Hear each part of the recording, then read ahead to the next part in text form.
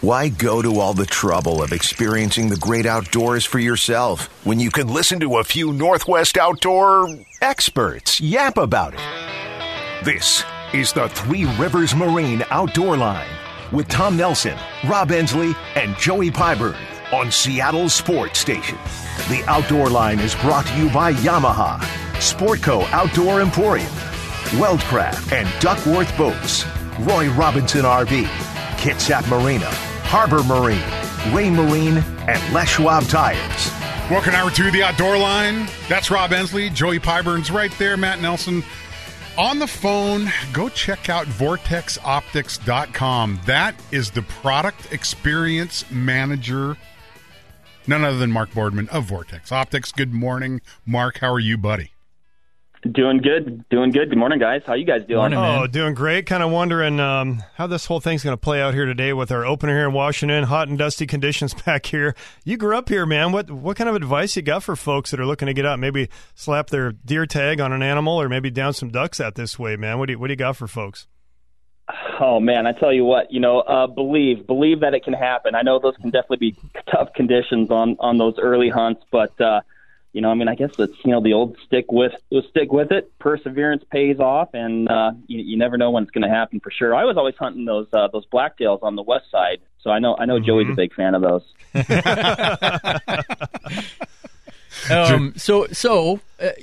We have this hot, dusty conditions here. The deer, they're not going to be moving around a lot. Guys are going to have to spend a lot of time behind the glass. What do you recommend for guys? What's your glassing strategy? When you get to the top of the mountain, you've worked your butt off, you get up there, do you just sit behind the glass? Do you move around? You run a tripod with your binos, or you freehand it? So, whenever I can, I'm running a tripod. It's just going to make you, we've talked probably about a million times, and you really can't say it enough. If you've got a good quality tripod with a quality head on top, you're just going to be a way more efficient, patient glasser, and you're going to see more. And if you haven't done it before, once you do it, you really will see what you've been missing. You'll be like, oh my God, I've been doing this my entire life. You're just going to create opportunities that you just otherwise would not get without that tripod. So yeah, whenever you can, use a tripod. And I think a lot of people think of it in terms of really open landscapes, giant country. And I don't think that's the case. The last couple times I've been hunting blacktails, and you're glassing clear cuts, 300, 400, 500, 600 yards away, and you're still finding deer you just wouldn't have without a tripod. Yeah, what it does is it takes all the movement out of the binocular. You're looking through, you have a very clear picture, very stable, which allows you to see movement, which you're looking for very small movements. It might just be a deer turns its head. If it's you could be looking at a hillside for hours, and then that buck gets up and just repositions. Mm-hmm. And if you're on that tripod and you're steady, you're going to see that. Where if you're free-handed, you might miss that. And it's the key to finding deer is being able to pick up those little small movements. Or, you pick up you see a deer's ear sticking out from behind a tree, or just, or their throat patch, or a little flick of the tail, or just any little thing. So when you're glassing, Mark, what I like to do is if I'm looking at a hillside, I'll take that, say there's some open hillside and it comes to some trees or some brush line. I'll make that one part of the hill. I'll break it into, thirds or fourths. Grid it out, kind of. And I'll go in and I'll tear that one part, just grid it out and see everything on that hill. All the stuff that I look at and I go, okay, what is that? Is that a deer's butt right there? And then, maybe it doesn't move. I move on to the second part of the hill and I tear that apart, and then I go right back to the first part and I go to that thing that I thought might have been a deer butt and make sure it's still there. See if it's there, if it's moved. Yeah. So that's how I like to do it. I like to break it into chunks. So, I definitely do that, and I'd say, and I'm not pro glasser. You guys, heck, you guys shoot like you, right? But I almost do it in stages, right? Like I'll creep into a spot, boom. My first assessment is with my eyeballs, the glasses that the good Lord gave me. After that, I'm going to hit the stuff that's really close to me and actually really far to me, because I'm going to be like, okay, well, what's likely to spook? It's going to be the stuff that's really close to me, right? So I'm going to hit that first. what could be going over the edge that I might not see if it goes over the edge if I don't take a quick look. And then I'm going to go to, like, quotation marks, the deery spots, the spots that just over time that maybe you've been there before, or it's got like certain attributes like you're talking about, Joey, like some edgy stuff or whatever that you're like, yep, I'm going to look there. Cool. I've hit the hot spots. And then that's when I start to kind of break it down and be like, okay, now I'm going to be a little bit more methodical. And then I generally, within my field of view, I pan left to right, and then I just go down and pan back right to left and just kind of go back and forth that way. Some guys only like to pan left to right. Some guys only like to go right to left. So it just depends on a little bit of personal preference. But I have heard that going opposite the way you're reading makes you makes you pay attention more, I guess. I've heard that too. Slows you down a little bit. Now, are you a Fury rangefinder monoc guy, or are you going to run UHDs with a standalone rangefinder on the side? What's your program, man? So, for me, obviously I get my pick of the litter around here, so it depends on the hunt. But if I'm using like a set of 12s or 18s, and then I have a 10 on my chest, then yeah, that Fury's going to be on my chest because it's got all, the Fury ABs, it's got the ballistics in there and the rangefinder.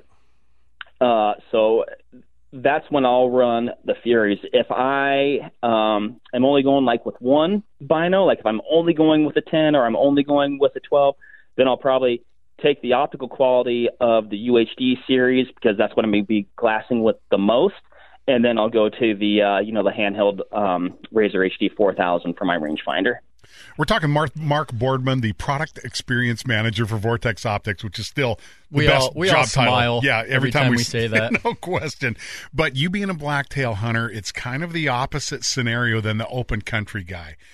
Binoculars in tight cover are a challenge, but you can use that center focus to focus through the brush and see different parts of it where, you can't see the forest for the trees, but if you start looking through holes, that's when a binocular, and you don't even have to have a higher power like that.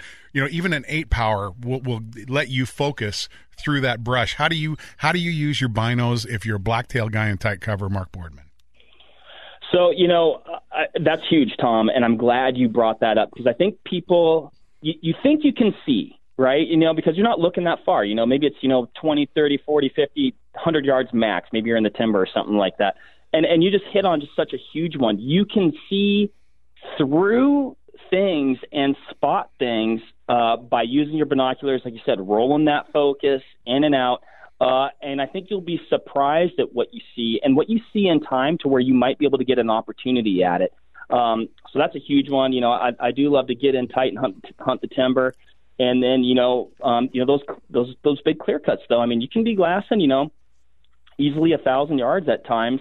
You might be glassing a clear cut that is even almost like on a different road system that you need to figure out how you need to get around on it once you might spot that buck that's further away. But, don't just because you're on the west side of the state doesn't mean you don't need a good set of binoculars. And I think that's just such a huge starting point. If you think you can get away without binoculars, you're kind of kidding yourself. And I know I work for Vortex, but you got to have a good set of binos. You know this as well as I do, Mark, that those mature blacktails, they're not just stomping around out in the middle of the clear cut. They're 2 jumps from the timber. They'll take, in fact, half the time they don't even walk out into the clear cut at all. You'll just see like a throat patch or their nose poking out of the bushes, and they're just kind of eyeballing that clear cut because they don't want to be out in the open at all. The only time they'll be out in the open is maybe the last few days of the season, but early on, you can pick them up on the edge of the clear cut with your binos. You'll just barely catch anything. Maybe a little rack sticking out of the bushes. There's rhododendron bushes everywhere. But you got to glass that stuff and really slow down because you're not going to see them just standing out in the open, man. Especially if you find does. If you see does out in the open or out those in the bucks clear are over cut, there stalking. trust me, those stalking bucks, them. those creepy little buggers are there somewhere watching those does.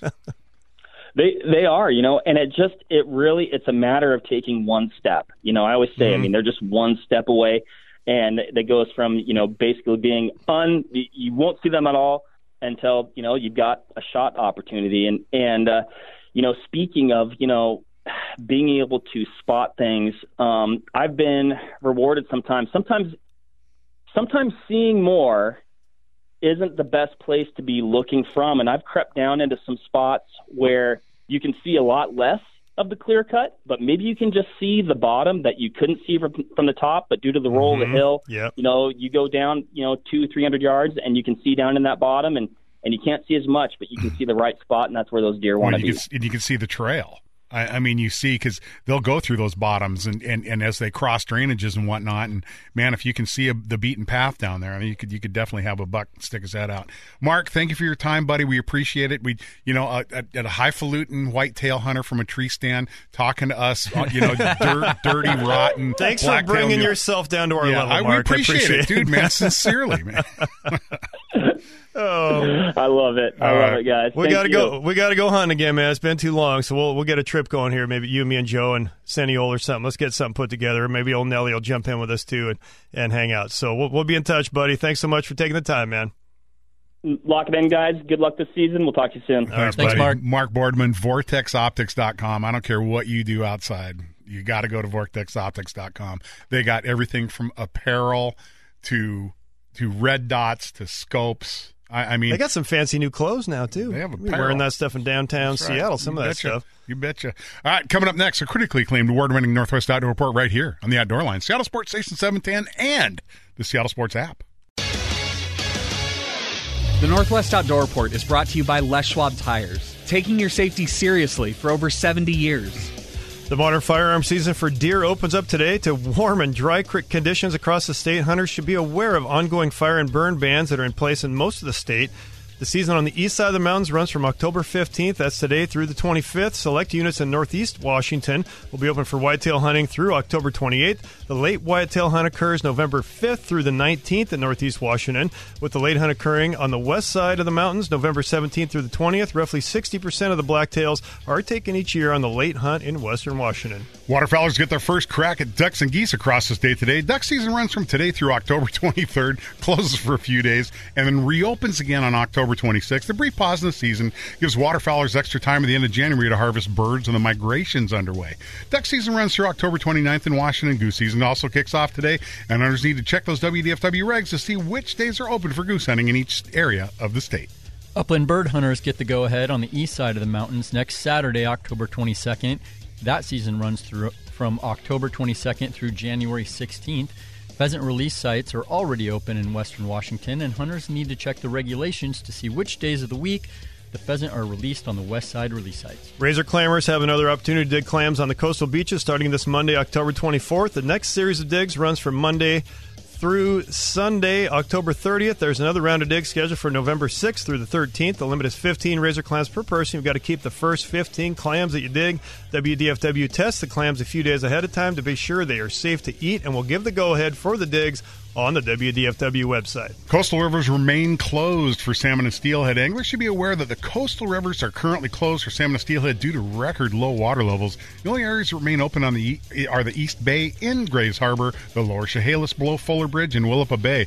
The Willapa and Nacelle rivers remain open for hatchery, Chinook, and coho. Other than that, the rest of the creeks on the Olympic Peninsula are closed till we get some rain here in the northwest that'll bring those water levels back up. Hunters needing to sight in their firearms can now do so on WDFW-managed lands in eastern Washington. With fire danger still high in many locations, it's critical that people are cautious around dry grass and weeds when they are shooting on state lands. And, of course, the department encourages everyone to follow safety guidelines and always know what's beyond your target before shooting. State lands on the west side of the mountains remain closed to target shooting. The Northwest Outdoor Report has been brought to you by Les Schwab Tires. Find the best in tires, brakes, wheels, batteries, shocks, struts, and more at leschwab.com. Hot and dusty.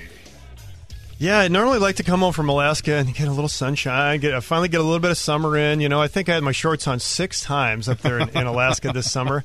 But this is a little much. Now I'm kind of like getting worried about our salmon. You know, I mean, we got to get some water in these rivers. I love coming home, love getting me some sunshine and whatnot. But man, I'm kind of getting worried about our west side rivers here. Last year we had a hard edge. It was Labor Day, and then boom, it was raining, right? And so this is getting a little much now. This is concerning, but when the rains come, they are not going to stop. This is going to be one of those wet, gray ones that it's going to be fine. Let's get some snow back in the mountains. Let's get on with it. Let's go. Let's get on. All right, well, I'll tell you what. So let's get on with some sea run cutthroat fishing. We get on with. That's the cool thing about Puget Sound is when the rivers run low, you always have the sound to fall back on. A lot of different areas. Hold on to your hats. Dave Dietrich is one of the most positive guys you could possibly have on the radio show, and he's just been whacking it. It's been crazy. Dave Dietrich, adventure-angling.com, joining us next here in the Outdoor Line, Seattle Sports Station 710 and the Seattle Sports app. Get in, sit down, hold on, and listen up. You're in the RenaissanceMarineGroup.com's wheelhouse, brought to you by Weldcraft, Duckworth, and Northwest Boats. After this segment, you don't feel like going fishing, then I would suggest a defibrillator, because David Dietrich is one of the most fired up guys about his fishery, which, hey, David, how good is it right now in the South Sound? Oh, you guys, the fishing is the best it's ever been. Seriously. I love it. I know that sounds like a guide, but I'm just being honest. It's incredible. Well, run it down for us, man. What's going on? Yeah, what's shaking down there, buddy? Well, it's fall, which and we're kind of having an extended summer. As I'm not telling you stuff that you don't know, but the fishing, the fish are on the feeding frenzy right now. Like, these warm days just really turn the fish on. We have generally high tides, so the sun warms up the rocks, and as the day goes on, the tide floods. That just kind of provides them some warm water to just chill out and hang and go crazy in the feed. But the cool nights prevents the water from getting too warm. So we have this lovely cool night, warm day thing that's just turning the fish on. I would tell people to cast as close as you can to the shoreline right now. It's paramount to fish really, really tight to the bank. Another thing I'll say, and this is really important, in fall, we have a lot more low light conditions. I know I don't mean like cloud cover, although, yeah, but just the sun's at a lower angle. So use really shiny flies. My flies right now, some of them are big and small, but they're really shiny. They catch the light a lot. I mean, some of my flies are only shine right now. Like tinsel, crystal flash, like tinsel-y kind of stuff in there? Okay. Yep. I mean, so a really good pattern. I'll give you a good pattern. So, I'll just take really light dumbbell eyes, tie them on the front of the hook, tie some white, any kind of white Arctic fox, this material called Steve Farrar blend, just kind of an opaque white, and then Flashabou, like a silver Flashabou on the bottom, and yellow flash on top. And just that's a little bit of color. Just a little bit of color with a lot of flash, and they are just so feeding. They're so keyed in on eating whatever it is that's in front of their face right now that we're typically finding 2 to 5 cuts competing for the fly. I mean, what are they eating right now? What's out there right now? Yeah, so there's a ton of small bait fish. There's just the bait fish are all over the place right now, and they're puking up anchovies in the South Sound. A lot of the fish we're hooking are puking up anchovies and sand lance of a variety of size. Also some surf smelt, but they're just eating a lot of fish. The fish are readily available. It's a really high protein, and if you can, they'll eat perch right now because they're really oily and it helps them fatten up. So just throw bait fish patterns with lots of shine. But that's interesting. This is what the fishing is like in the South Sound right now. Okay, check this. This will blow your mind. This blew my mind the other day. 4 years ago, I caught this fish I was fishing on Anderson Island, and I caught this fish off a particularly large rock just in the shadow. And it was like almost a 5-pound cutty, but 19 inches. So not crazy long, but huge. Chunky. That was 4 years ago. The football. Fat sucker right there. Yeah. This week, I caught, and that huge one was a hen. This week, I caught an 18-inch, probably 3.5, 4-pound hen and the same time of day next to the same rock in the same shadow. And I'm pretty sure that's that fish's daughter. That's cool. So That's cool. with these there's no water in the creeks either. I mean, these cutthroat meander in and out of these creeks in the South Sound, and so do the coho. And there's a lot of coho that head into these little creeks down in the deep South Sound. And so they're out in the salt right now. Are you seeing quite a few of those coho out there too, buddy? Yes, sir. Now, you're playing with my emotions. I want to go fishing. Yeah. Dude, I'm telling you. The coho fishing is good, and also if I could give a word of advice for the inshore fishermen chasing coho, as we get these big floods, I call them like the returning floods, when our anadromous fish use these big tides throughout the daytime to bring themselves home. Find a kelp line that's along the way home to where these fish are returning. And they're returning to all different, just to the area of Marine Area 13. They're going way in the South Sound. As the tide floods and there's more space between the kelp line and the shoreline, that's an increasingly safe lane for schools of coho to travel in. That kelp line provides them a wall where they don't have to guard outside of that wall. If the tide's too low, and there's a pod or a school of coho that don't have enough room to occupy that space and see the seals bursting through that, then they'll move to the outside of the kelp line.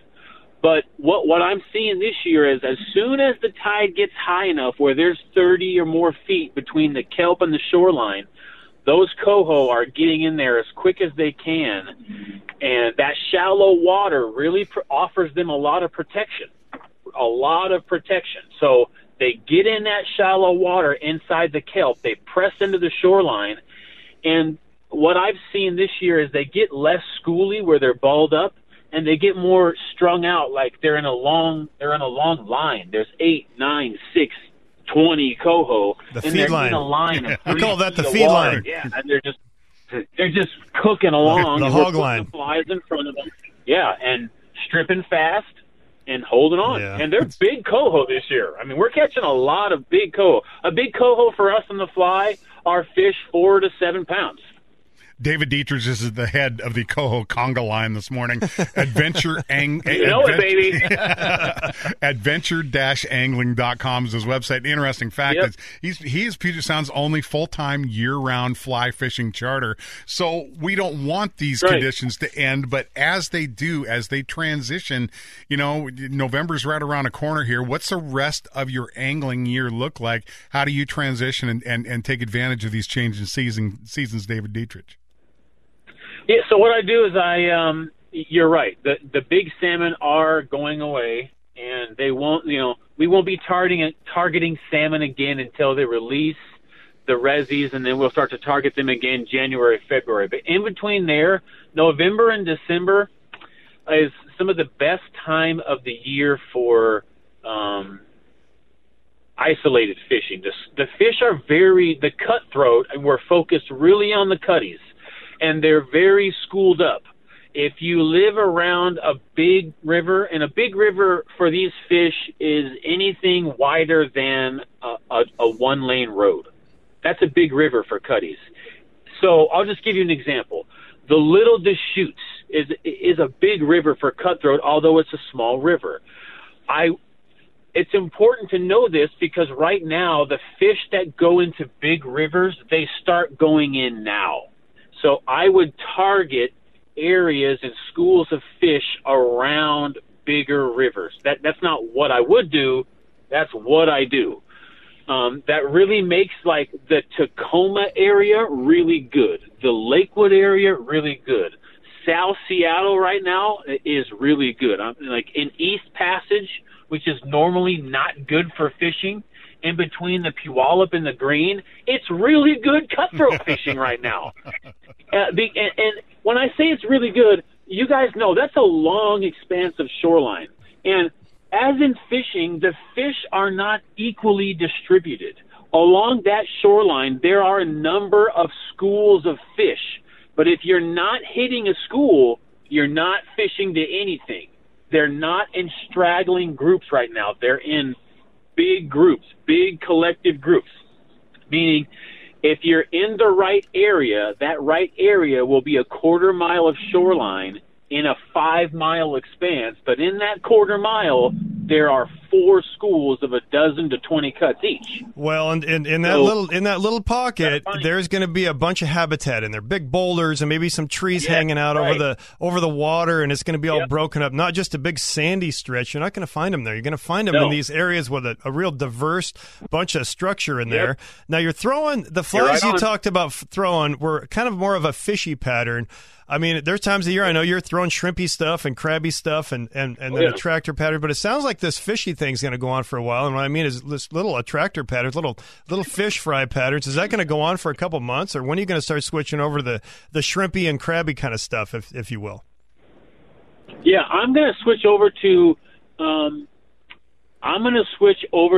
shrimp. I'm not a big I know that there is a big element of our cutthroat fishermen that are big lovers of the euphosit patterns, the tiny little shrimp.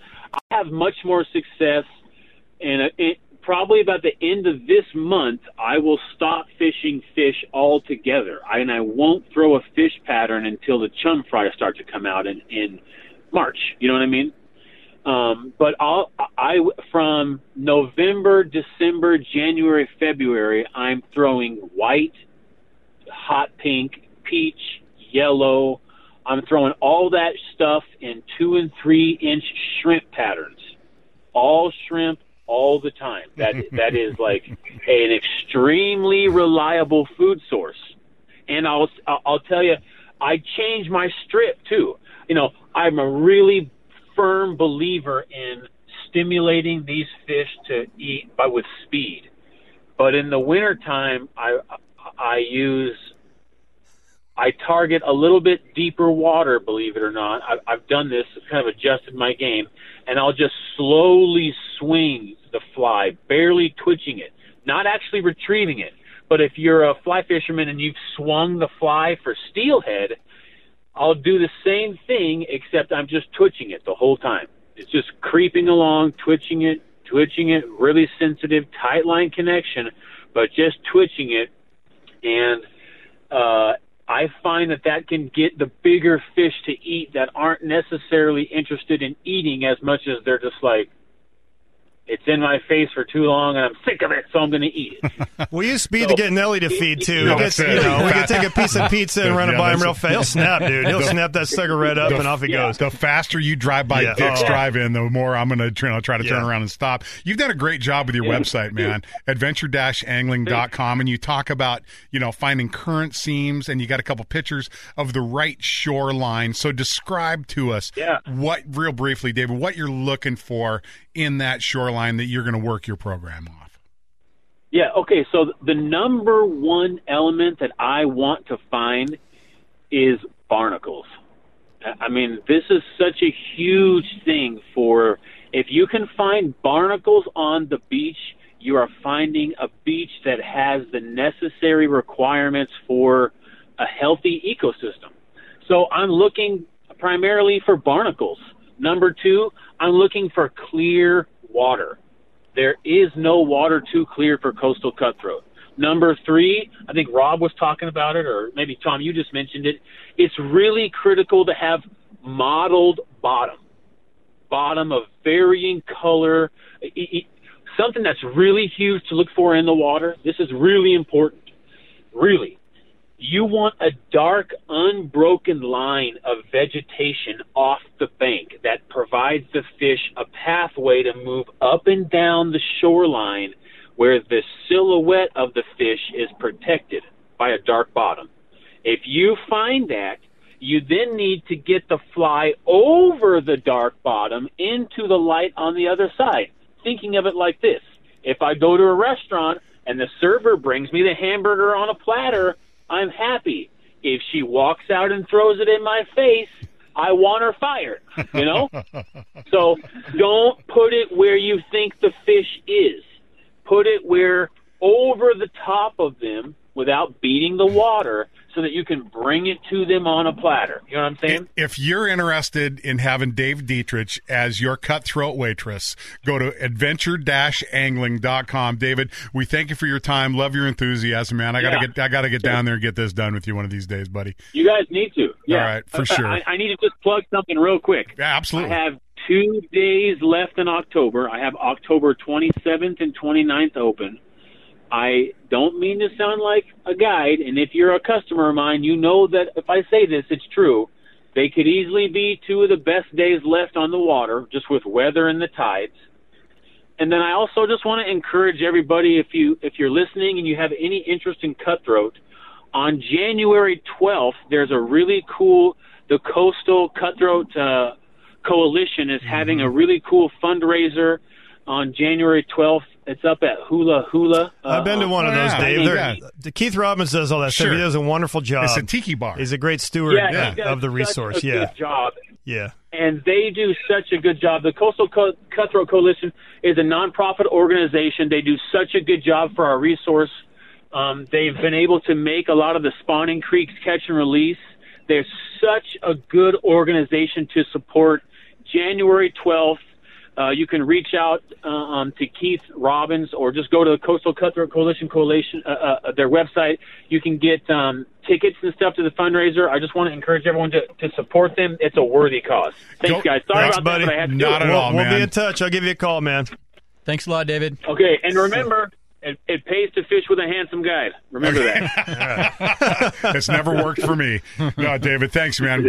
Talk to you soon. All right. Okay, cool. See you guys. See you, Bye. dude. Coming up next, the hottest report heard all week, the techniques you need to succeed. It's Roy Robinson RVs. Really? Where? And it's next here in the Outdoor Line, Seattle Sports Station 710 and the Seattle Sports app. No way. You gotta be kidding me. Really? Where? It's coming back. The island of Tinian the Lady. Where'd you get him, man? No way. You gotta tell me. I'm not gonna tell anybody. The ocean turned red. Hey, man, can you tell me where you got him? I'll never put on a life jacket again. Welcome to RoyRobinsonRV.com's Really? Where? RoyRobinsonRV.com will take you anywhere.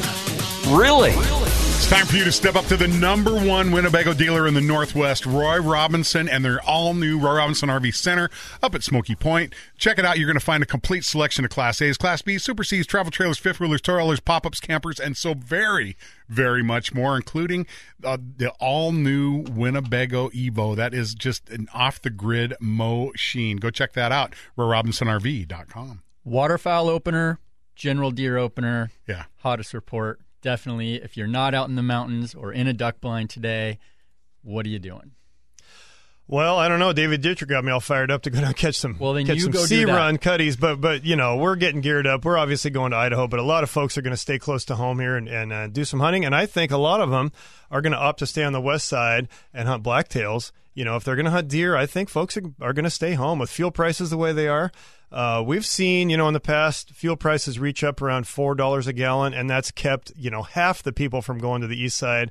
We're north of, what are we, $5.50 or whatever it is right now. I mean, it's think painful. about it. It's painful, Dude, and yeah. I think folks are going to be interested in maybe taking a poke at one of these blacktails on the west side. A lot of fun.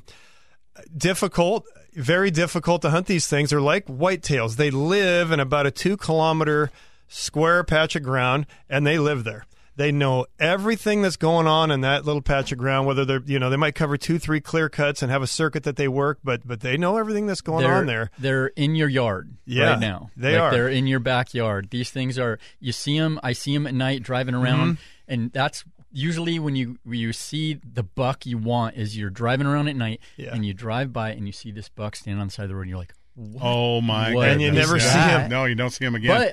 But listen, drop a pin on that spot because Yeah. if you can find some public land or you can get some access, that's where you're going to find those big bucks. Where you see him at night, he's in there creeping around. You might get lucky and see, you know, catch one of those out in the open first thing in the morning this morning or even this evening, right before dark. You might get lucky, but really right now, this is kind of your scouting weekend. Find some, if you can't find the actual does themselves, because they may be nocturnal as well. I mean, it's hot right now. My parents have a doe coming in raiding their garden every night at like 1 in the morning. They're moving around at night because it's warm right now. But find those tracks. If you can find those tracks, those does are going to be there, and there's going to be a buck not too far away. You're probably going to find some buck tracks too right now on those cat road, those skid roads, even those logging roads. When you're driving in and out, you might watch for some of those tracks, and then come the last week of the season is when you really want to be out there really checking it out on these blacktail areas. So another thing that Joey made me aware of is Joey cleared a little piece of his property, and he says, "Oh yeah, those that night." Well, the same. Did you have any cedar trees? Did you cut down some trees there? I did. I didn't have any cedar trees. Oh, they love cedar. They do. Well, yes. They also love. I didn't mean to interrupt you. Not at all. But they love when you go in and you yes. muss something up. They got to come in and check it out right away. And so my mother-in-law's place in Sonoma, she did the same thing. She had some blackberries cleared out, and there was a bunch of really ripe berries, and came in and leveled that whole thing out. So what Tom's getting at is you want to get yourself a weed whacker. Well, then head on out into the woods and start cutting stuff down. The thing of it is, development is just a fact of life here in Western Washington, and it has been. If you know a piece of land adjacent to something that's been cleared and you got permission, you know what I'm saying is there's something about the smell of freshly uncovered stuff, especially if there's berries or stuff in there. They'll come pick through that stuff, and sure enough, the next day we were out there doing something. Here's the black-tailed does. They're standing there in the corner right there. Just something to think about. I mean, but my heart of hearts, I love to go hunt Eastern Washington where you can see a whole bunch, and you know that you go over that next rise and you got a chance to see more blacktails, or excuse me, see more muleys. With blacktails, no. Dude, there's just as many blacktails in the area right in front of you as there is over the top of this next bump. So you got to go slow. So obviously we have blacktails living down amongst us that you can go chase, right? But we also have a bunch of blacktail up in the mountains, and those little mountain blacktail are fun to hunt. Same type of deal. When I was up bear hunting, I was seeing these blacktail up there. And with this extended summer thing we have going on here, I'll tell you what, you get up in some of these berry fields, and those blacktail are living up there on the edges of the timber and the berry fields. They're coming out into those berry fields at night. There's going to be bears up there still because it's, we haven't had those big rains. There's still probably going to be some berries around. Get up and get on the top of some of these mountains, just locally. Head up towards Stevens Pass and jump on the Crest Trail and hunt the west side. Check in some of those basins. There's a ton of blacktail up there, and they just don't get a lot of pressure. Yeah, you're right. They don't get a lot of pressure, period. Even it's maybe on some of the Weyerhaeuser ground where they're giving out permits. They don't give them out. You got to buy the permits, but a lot of people hammer that ground. But you'd be surprised at some of the places these blacktails will hang out. Now, we've also got the waterfowl opener today. Extremely difficult conditions, but there's going to be birds around. There's going to be local birds. You got to hit the bayfronts. It's a bayfront and any deal, big dude. pieces of water. Your teal. Your local birds are going to be around. There could be some early widgeon and whatnot around. Might get lucky and even pop a snow goose up on the north end here. But your small spreads are what's going to work right now. And maybe move. Be ready to move. If the birds are landing over here and you're over there, then pack up and get on over there. We had Kevin John on last weekend from Holiday Sport. That guy's a master of killing birds up on the north end. He talked about packing, 6 to 8 decoys around and just constantly moving, and have some binoculars too. We talked about scouting last weekend, being able to maybe bring just some little compact binocs along and see where those birds are going, and you might get right in on them. So. Most of the guys, all those guys up in the north end are running like 8-power Vortex binoculars. Just a little set that you have. Keep them in your truck. When you're driving around, be looking around in any water you have out there, any of the ditches in Skagit Valley, any water. Those ducks are going to be, if they get pushed off the bay, they're going to be dropping in and looking for some fresh water.